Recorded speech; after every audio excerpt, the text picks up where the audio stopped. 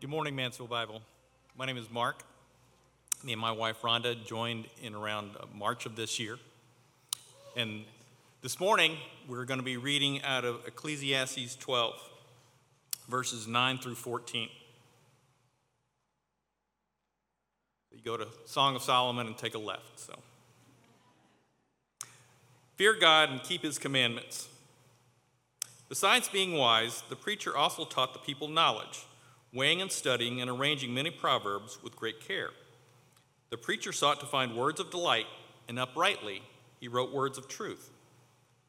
The words of the wise are like goads, and like nails firmly fixed are the collected sayings. They are given by one shepherd. My son, beware of anything beyond these.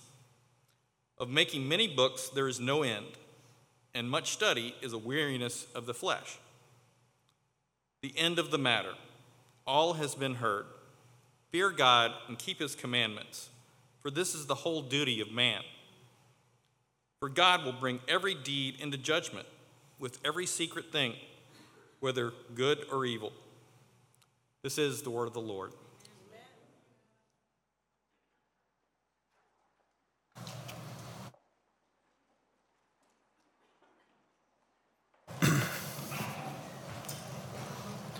Well, good morning.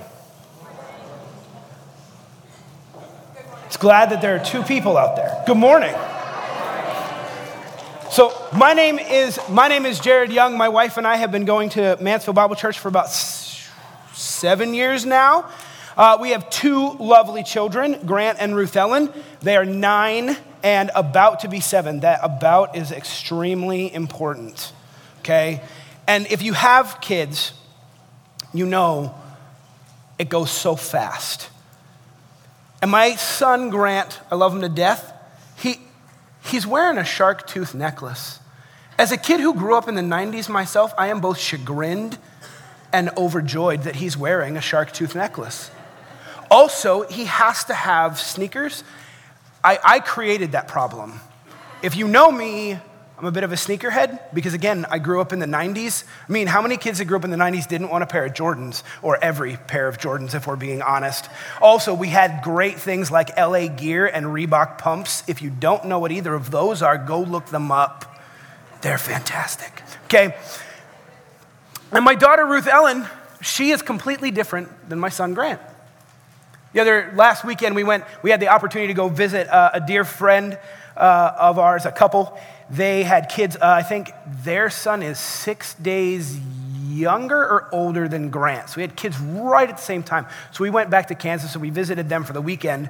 And my wife and my buddy's wife, Anita, took our kids to the lake. And Ruthie has this goldfish.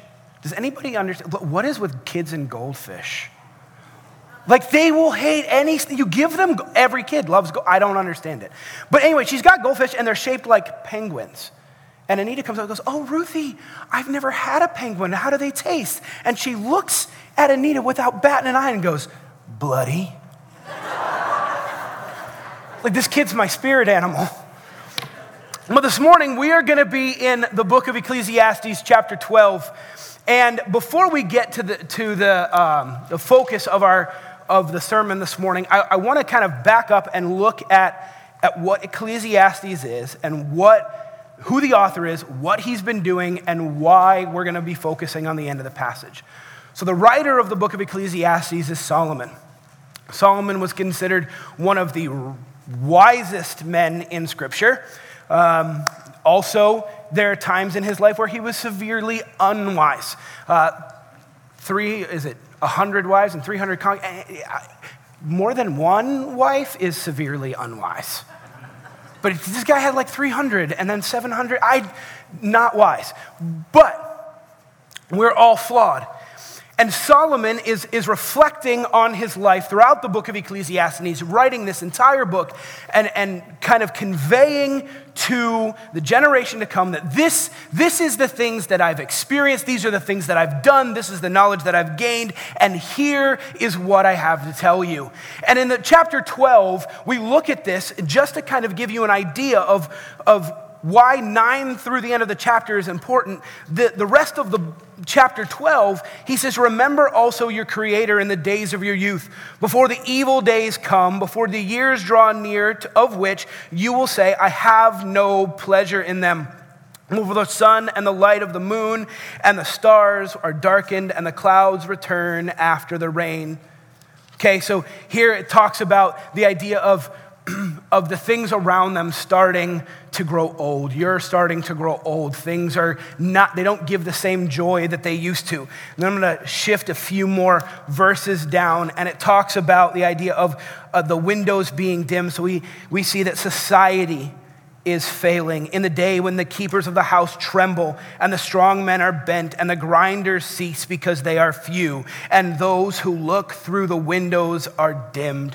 So your strength fails, your society fails. And then you look further down in verse 6, before the silver cord is snapped, the golden bowl is broken and the pitcher is shattered at the fountain, or the wheel is broken at the cistern, and the dust returns to the earth as the spirit returns to God who gave it. Vanity of vanities, says the preacher, all is vanity. Now, if you're concerned why the silver cord is broken, or the silver cord is snapped and the golden bowl is broken, those are two very interesting things to pick, because silver has monetary value, gold has monetary value, and one is made into a cord and the other one is made into a bowl. Not necessarily things that you would espouse inherent monetary value to, necessarily, unless you're my grandmother who collected china, all sorts of china from everywhere. And I don't know where any of it is at this point. It's all gone. But she collected all of that. But also you have here the idea of it being snapped and broken. So silver back then was considered a precious metal, but also was extremely strong. It was stronger than copper or brass. And then gold, the idea of gold being broken, you think, okay, a golden bowl is broken. Gold, you ever seen one of those old Western movies where somebody flips somebody a gold coin and the guy bites on it? You know why he bites on it? Because if it's real gold, his teeth would imprint on it, also it would bend. Because gold is not necessarily something that's just easy to break. If you had a gold bar the size of a Snickers, you could flatten it to cover the entire wall of the back of the sanctuary here. It's not something that's easily broken. So when these things break down, when they're gone, when the world is ending, this is what's happening, this is what's taking place. Vanity of vanity, all is vanity. Then we have verse 9. Besides being wise, the preacher also taught the people knowledge, weighing and studying and arranging many proverbs with great care. The preacher sought to find words of delight, and uprightly he wrote the words of truth. So now he shifts, and he's starting to talk about something that will last. And if you know anything about the stuff that Solomon wrote, Proverbs, he puts great value on particularly wisdom and knowledge. He says these things are things that will last. In other words, they're going to stand the test of time. They're valuable beyond measure. They're not something that comes and goes, that has monetary value for only a specific time, or inherent value for only a specific time, and then it's gone. And if you're like me, and you grew up in the 90s, there were all kinds of things that you thought were going to have inherent value and are now just gone. Like the Beanie Baby. No, there's so many people thought these things are going to be so valuable, and now they have a garage full of them and they can't get rid of them. Or what's another thing? Oh yeah, CDs. Okay, we talk about how distracted people are on their phones, and they are, I get it. At work, I want to play a new game called Stand in the Hallway and see if the guy on his phone knows that I'm here. Because this is how everybody walks. I'm like, how are we not running into people? But you've never tried to take a book this big of CDs, open it, find the Blink-182 CD, and get it from the sleeve with which you put all of the track lists behind it. So you put a book behind the CD to make it even harder to get the CD out, right? Or you double stacked CDs, and then you pull it out and you're like, oh, I forgot about that one. And then get it into a CD player all while driving down I-35. with your buddy in the car next to you, who's also a huge distraction, but you didn't give him the book because you didn't trust him not to touch it with his fingers after he ate McDonald's French fries. Okay? We were just as distracted. Okay? But those things no longer hold value. They're gone. Nobody's thinking about that. Nobody's even thinking about DVD players or VHS tapes. Everything is streaming. Also, if we're honest, what is with these streaming companies? $17.99 a month? What are you giving me for $17.99 a month? Also, that's how much a bunch of eggs cost. So inflation, it's wonderful. But here he's talking about that, and he says, what's going to last you? Besides being wise, the preacher taught the people knowledge, weighing and studying and arranging proverbs with great care. So he said, these things are going to last. And he took care in laying them out and arranging them and making sure. And in the way the Hebrew writes it down, it says that he took great care and he corrected many sayings. In other words, he laid in line these things and made sure that they lined up with actual wisdom and actual truth. So the preacher sought to find words of delight, and uprightly he wrote words of truth. You know, I don't know how many of you actively during the week pray for your pastors, but if you don't, you should. Because there is nobody that they can call on a Saturday night when they start to get sick to come and do this. And they'll get up here Sunday after Sunday, and they will stand at that door, and they will greet everybody, and they will walk out. And a lot of times what they hear is what people didn't like. We need to take better care of the people that convey God's word. So if you're not praying for your pastor, if you're not praying for Greg, if you're not praying for Matt, if you're not praying for Greg, I got them all. Please do so. Because this is a grave responsibility, and they take it seriously every single Sunday, whether they feel good or not.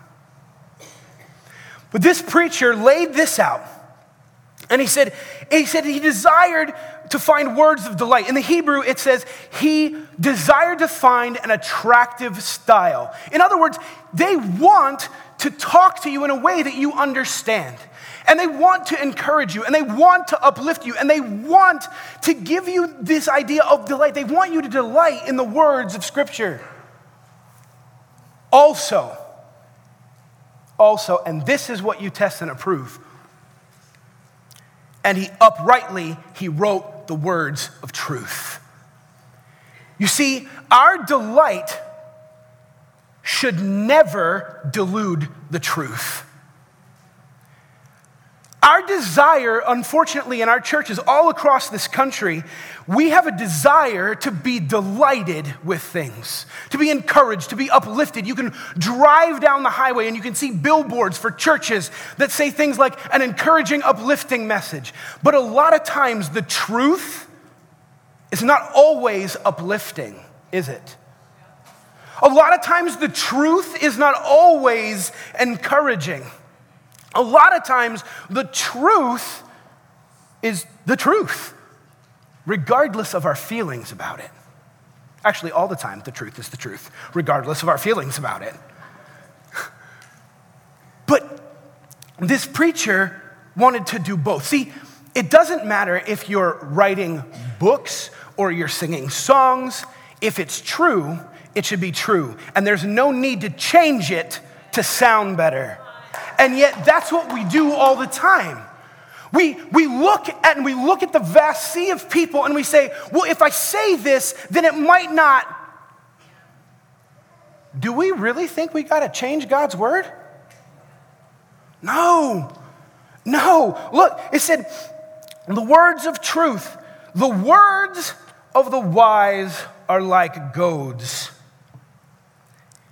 and like firmly fixed are the collected sayings that are given by one shepherd. Okay. Does anybody know what a goad is? Not goat. We're not talking about Tom Brady or Michael Jordan. Okay? What was a goad? Anybody know? Yeah, anybody know what a cattle prod is? Okay, so picture that, but thousands of years ago, is a sharp, long stick, okay, that you poked things with. Because if anybody here ever like had or owned or interacted with a donkey at any point, if they sit down, what can you not get them to do? Get up. You can pull until you're blue in the face and they're not going to move. So what do? You gotta poke them where it hurts so that they'll move. Sometimes you're like, do they have like a version of that for like friends? You can poke them to move, because sometimes you say things to people that you love and care for and you're like, we've gone over this 18 times. If you don't think a goad is worth its salt, you think, oh, okay, a pokey stick.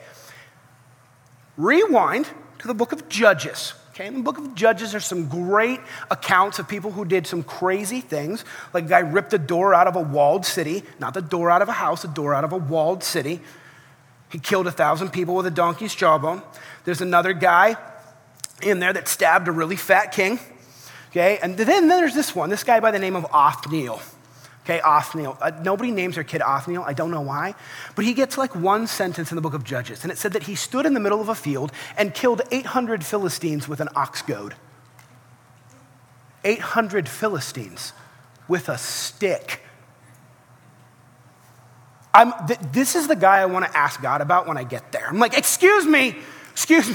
Can you tell me where can I find Othniel? I would really like to know more about this. Like, was he just standing in the middle of a field and was like, oh, look, here come the Philistines, bring it. Is this where they got the idea for Neo in the Matrix? And he's like,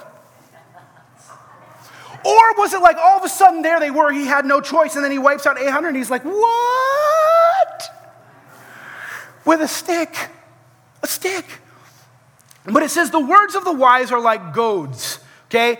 And like nails firmly fixed. In other words, they're painful. A nail, anybody had a nail that was not firmly fixed? You ever seen that? That is an exercise in patience. When you have a nail that will not stay where it's supposed to, what's the job of a nail? The job of a nail is to adhere something to something else, and it's supposed to stay there. And as a matter of fact, if it does its job, it'll be there for a really long time. Okay? So I grew up, my grandfather was an electrician for Philadelphia Electric Company for years. He owned property in Pennsylvania. We used to go up there after Thanksgiving every year, and we would go deer hunting up there. And this was back in the day where nobody really cared what you stuck to a tree. Okay? And so he would put tree stands up on a tree, and he'd just like nail 2x4s and all kinds of things. And if you did the job correctly, eventually what starts to happen? The tree grows around that thing, and it's even harder to get out. So the idea here is that these sayings are to be embedded into who you are. When it comes to the Bible, when it comes to Scripture, we should be firmly fixed and planted in it. And it should envelop our lives to the point that it's even harder to get our life out of it. And yet what we want to do is we want to just stick it there for now. Like Velcro it to the tree. Velcro it? Well, it's good for when it's good for, and then when I don't want it, I just don't want. No, it hurts.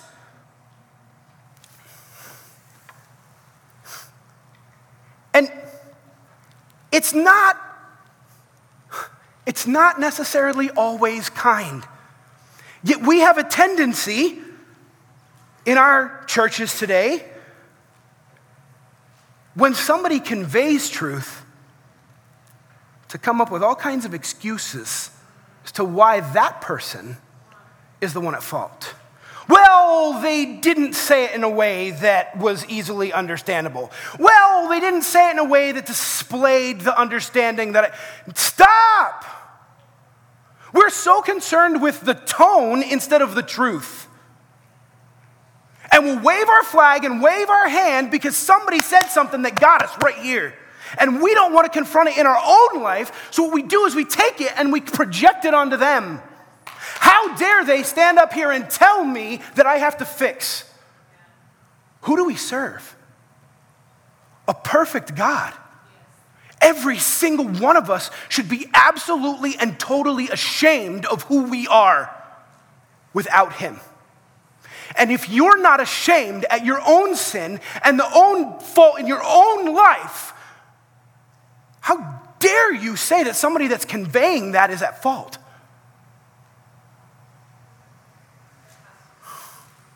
Galatians 1, verse 8. Galatians 1:8. I'm going to turn there. If you got your smartphone and you're faster than me, that's okay. Anybody like the smell of books? Yes. Oh, man, it's great. Also, you can write in them. It's fantastic. I have so many notes here. I don't have any notes in my phone. My phone is just plain and boring. All right, Galatians. Yep, go to Ephesians and take a left. Galatians 1:8. I'm going to start in 6.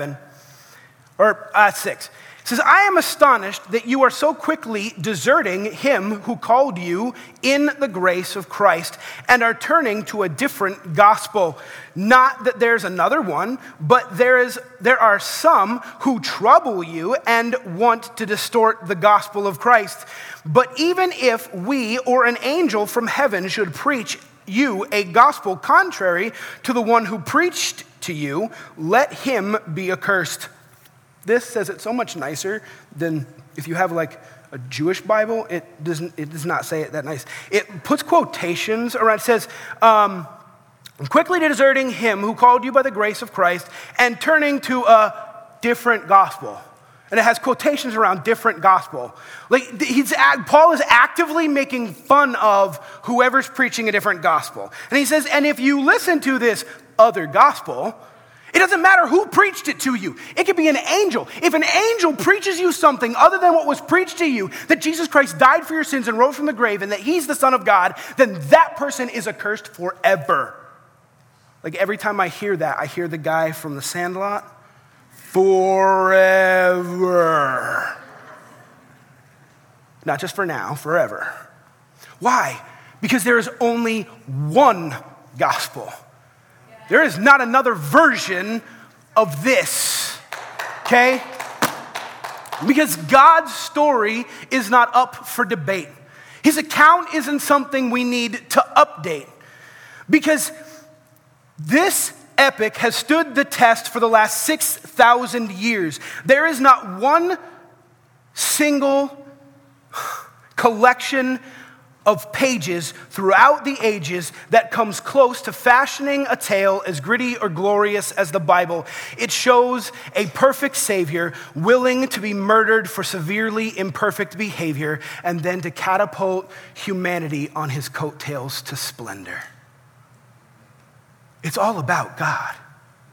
It's all about him, not about us, not about the way we feel, not about what we think is right. See, the study of Scripture is painful, but the study about Scripture is precarious. I've come in contact with a lot of people over the last, I'd say year or so, and it's interesting to me how quick people will reference books that are not Scripture. Through years, I've over the last 20 years of my life, I've been in the church. My father was a pastor of the church. I did student ministry for a long time. Whenever I study and lay out lessons, I always go there. Do you know how many other books I look at? Relatively few. You know why? Because it says, I've given you everything you need for life and godliness. See, writing about Scripture and knowledge about Scripture is fine. You ever had somebody that had knowledge about something? For instance, I told you about my kids. I'll talk about my lovely wife. She is fantastic, wonderful. She's the better half of me. Sometimes, however, every once in a while, I get it right here and there. One of those is a Disney movie. Everybody seen the Disney movie Aladdin? Not the Will Smith Aladdin. The Robin Williams Aladdin. Okay? In there, Aladdin is asking him how the genie works. And he says, phenomenal cosmic power. And then what's the next line? Is it itty bitty living space or itty bitty landing space? It's living space. My wife thought it was landing space. She was thrown down the mat. We even bet a Pepsi or a Mountain Dew on it back when I drank Mountain Dew. And I was like, no, it's living space. Now you go, that's a small thing. Yeah, but think about how much that changes that narrative. Landing space or living space?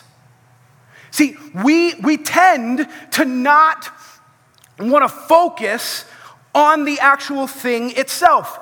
But we're okay, we're content with getting mostly there. It's like we're mostly right, which also means we're slightly wrong. Princess Bride, anybody? He's only mostly dead, which means he's slightly alive.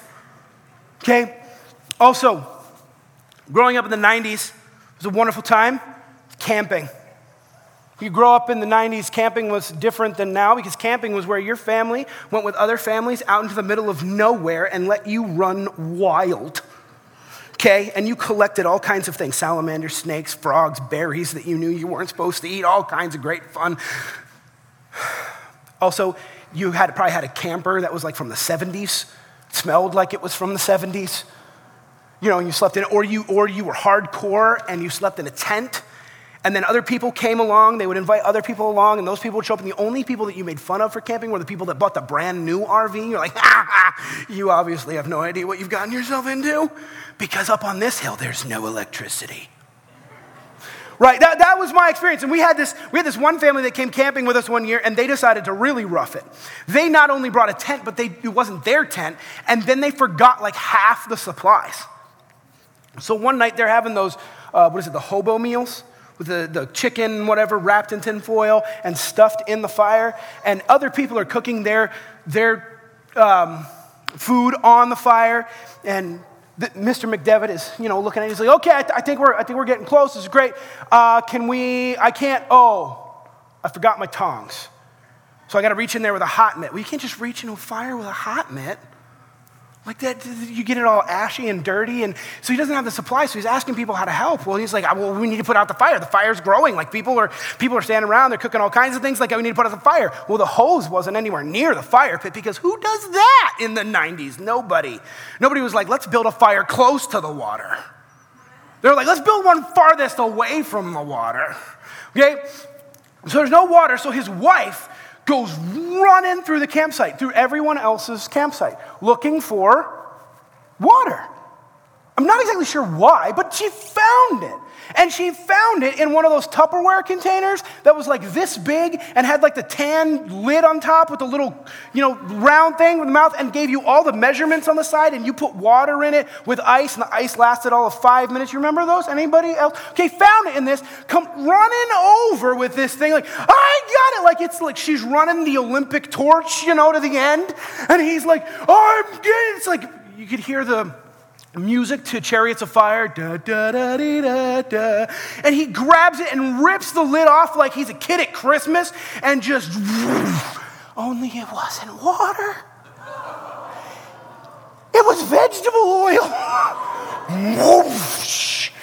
That chicken was no longer chicken. That chicken was Chicken Run if Chicken Run had happened a different way. It was gone. See, he got it mostly right. It was clear. It was in a Tupperware container. It looked correct, but it wasn't. So when it comes to the Word of God, only mostly right is slightly wrong.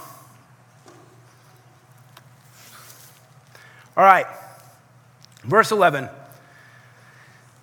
It says, or 12, my son, beware of anything beyond these. Of making many books there is no end, and much study is weariness to the soul, or to the flesh. Here, we're not saying that reading books is bad or that making books is bad, but the idea of focusing on other books rather than Scripture, that might not be the best plan for your life. And when we're quick to read things that are about Scripture, but we don't pick up Scripture, there might be something that's backwards. If you grew up before the 90s and before fuel injection and those kinds of things, you had this thing on a car called a distributor. And it had these things in it called points. Anybody? Okay? Yeah. Now, what happens if you accidentally mix up spark plug 1 with spark plug 4? You can't do that. Things don't go well. It's not like just a plug and play, like you can stick the wires wherever they want to go, okay? You have to put them in order because there's a firing order for how the engine runs. And if it runs smooth, you can drag race and you can tear up the strip. If it doesn't run smooth, everyone is going to wonder what in the world is the matter with you when you go to the car show. Because it's going to be tripping all over itself, okay? You can't just mix and match. You can't put things in a different order. And when we read about Scripture, instead of reading Scripture, we might have things slightly out of order. Another thing that people thought had great value that's gone is Christian bookstores. Anybody ever visit one of those little oases of joy? You immediately walk in and it smells like a brand new Bible. And there's probably like Stephen Curtis Chapman or Michael W. Smith on the radio, and you walk in, everything's quiet, and you're like, this is even quieter than a library. And you walk through, and you have Bibles, and there's a pretty good selection. Then you get to the Christian living section, and I never knew what to do with this section. Because all these books are about how to have your best life now, or how to have a better prayer life, and I'm like, shouldn't these books just inside it just say, read the Bible? But no, they don't. They don't. They say, okay, so this is what I did, and this is what God told me, and this is what God shared with me, so I'm going to share it with you, and you can do what God told me to do, and you can have success. Wait, time out. I'm confused. Does God give us success in the way he gave somebody else success? No. Also, our idea of success is not his. Anybody know the prophet Isaiah? He signed up and he said, the Lord said, Isaiah, you're going to preach my word. You're going to preach my word to the people. And he said, great. And the Lord said, until their ears are closed and their hearts are hardened and they turn, lest they hear with their ears, believe with their hearts, and turn and be healed. He's like, wonderful. How long, O Lord? Until the city lies waste and not a man is left inside. Oh! Anybody else ready to sign up for that ride? No? But that's what the Lord asked him to do, so why not? Because it's not about how many people he brought to Christ. It's not about how many people he baptized. It's not about any of that. It's about obedience to Christ.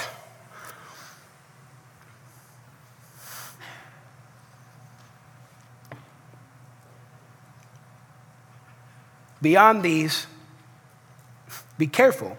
Because making many books there is no end, and much study wearies the soul. We can get bogged down in study. You ever think about that? You ever studied for a test and been like, I've been studying this for too long. Like I all of a sudden have a myopic view of life and everything around me is siphoned through this calculus test. Anybody? Yeah. Now imagine you did that with the Bible because instead of reading the Bible, you read everything about it. You listened to all the podcasts about it. You watched all the YouTube videos about it, but you never read it. So now he gets to 13. It says, the end of the matter, all has been heard. So I've laid out everything. Fear God and keep his commandments, for this is the whole duty of man. For God will bring every deed into judgment with every secret thing, whether good or evil. All right. Solomon says, this is it. This is the base. This is the end of the matter. What do? Fear God. Now, the word fear God here, it means fear. Should be afraid. Should tremble to understand it, but also you should reverence the Lord. A lot of times, I think, again, in our churches in this country, we in a desire to convey the difference between an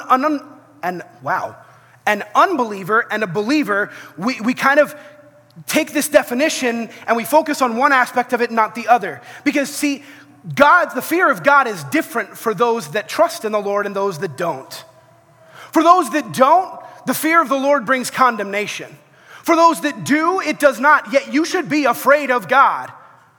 Anybody ever been around something that they are like, well, on a normal day, I'm not afraid of this, but then you realize, oh, wait, I should? Like, who wants to go mess with the breaker and just move some wires around? Anybody? Nobody? Nobody wants to do that? How many of you ever sat near a campfire? How many of you also, have you ever seen a Christmas tree go up in flames? You want to talk about scary? 30 seconds, your whole house gone. And I don't mean like mostly gone, I mean like all gone. Okay? This idea of fear is real, and we should be afraid of God, because he says, don't fear those that kill the body only, but be afraid of him who can condemn both the body and soul in what? Hell. We should be afraid of God, and we should also reverence him and stand in awe of who he is, because the power that he possesses is unlike anything we have ever seen. If you don't believe it, go back to the Old Testament again, rewind, go to Kings. Look up this guy by the name of Elijah, okay? Somebody needed him, the king needed him, and he sent some soldiers to go get him. And the first set of soldiers went up this hill and said, Elijah, you're coming down with me. And God said, nah, burned all of them up. The second guy comes up and goes, Elijah, you're coming down. I'm paraphrasing, by the way. Okay, Elijah, you're coming down with me now. And God said, burned all of them up. And then the third guy goes up with his men and crawls on his knees to the prophet and says, oh, Elijah, please, for the sake of me and my men, come down. And God goes, okay, go with him. The immense power of the Lord. So, there's this plane. So I love cars, I love planes. Aviation is awesome. If you ever look throughout aviation, it's pretty intense. The things that we could do, for instance, I'm just going to reference this one thing and then get back. There's this plane in World War II, the P-47 Thunderbolt, okay? That plane could take a beating and keep on ticking. I saw a picture of it the other day. It had a bullet hole through the propeller, and the guy made it back safe. But there's a German aviator that wrote an account of getting into a firefight with one of these things, and he disengaged from the firefight because he ran out of ammo. He ran out of ammo, and the thing was still flying in the air. The things we can do is amazing. There's this other plane, little-known plane. It did some sort of cool things called the SR-71 Blackbird. Flew 3 times the speed of sound. Anybody know that? It could take 160,000 miles of footage in 62 minutes with a camera when your calculator was analog. Okay? This plane, if you were out on the tarmac when it started up, you were given ear protection and a mouth guard. Because if you were close enough to it, the guy that stood next to it said, all of a sudden, when it started up, you were very aware of all your mushy parts because of the immense power that this engine was putting out. Okay? And yet our God is far more powerful than any of that. And we're not afraid of him? We're not supposed to be afraid of him? We should be deathly afraid of him. And yet, we should also reverence him. I'm going to quote this. I'm pulling up my phone just to make sure I get this quote correct, okay? I'm not signing up for the women's Bible study or the theology upcoming. However, maybe you should check your phone and make sure that you can still get a ticket for that, okay? It says this, such is pure and genuine religion, namely confidence in God, coupled with serious fear which both includes in it willing reverence and brings along with it such legitimate worship as is prescribed by the law. This ought to be more carefully considered. All men do promiscuous homage to the Lord, but few truly reverence him. See, we want and we're ready to do homage to the Lord. We'll pay him homage. We'll give him lip service. We'll honor him this way. But few people actually reverence him for who he is, because he is both fearful and wonderful. So fear God, then what? Keep his commandments. Keep his commandments. In Hebrew, it literally says keep his Torah. Now here's another thing that I want to be clear on, okay? We are not justified by the law. We are not. The law serves for those people that are convicted and unbelieving. It condemns you. Right? It's like as if you got a speeding ticket and you're standing before the judge and you're no longer allowed to drive. You were what? You're under the law. You're convicted. There is a sentence for going 160 in a 35. You're like, who's doing that? You might be surprised. Not me. Okay? 160 and 35. And then the judge gets down and restores your driver's license to you, adopts you as his son, gives you his cloak, and then sets you free. Now what are you free to go do? Drive your car and what? Obey the speed limit. Also, do you want to obey the speed limit? Yeah, you do. Why? Because you understand what you've been freed from. See, the law doesn't justify us, but the law shows us that we've been justified by Christ, and now what should we be doing? Obey what he's commanded us. Obey. That's part of it. It's not just, yay, God saved me from the terrible person I am. Look at everything I did. It was so bad. End of story. I went to a youth group event one time where this guy gave his testimony, and he talked all about how he used to run drugs and this, that, and the other thing. And we got done with the thing, and one of my youth group kids comes up to me and goes, so does he still sell drugs? I was like, this kid caught on something. He never talked about it. See, our testimony should not be, I was a terrible person, but God saved me. Our testimony should be, I was a terrible person, God got a hold of my life, now look what he's done. Because our testimony isn't everything before Christ. Our testimony is everything because of Christ. And yet, we want to focus on everything before, not everything after. Because we understand that we're not justified by the law. But I think we discredit a little bit what the law does as far as our sanctification is concerned. Because by the power of the Holy Spirit, those things that we do now count for something. They no longer condemn us, but they show a world that we believe in a God who saves. So here's the conclusion of the matter. Fear God, keep his commandments, for this is the whole duty of man. For he will bring every deed into judgment with every secret thing, whether good or bad. Also, judgment is not our responsibility. It's only God's. And he's going to bring every deed, whether good or bad, into judgment. Did you hear that? Good or bad. He's going to judge every single thing we do. And only those things that come because of the power of the Holy Spirit in our lives, only those things matter. And our deeds are going to be either burned up as wood, hay, or stubble, or refined as pure gold. Let's pray. Heavenly Father, we thank you so much for who you are. Lord, we thank you for your goodness and your grace. Lord, we thank you that we serve a God that is living and active, and Lord, that you are so powerful. Lord, when we understand who you really are, the word awesome used for anything other than you kind of falls flat. Lord, you are awesome. May we truly reverence you in our lives. And we ask all these things in your name. Amen.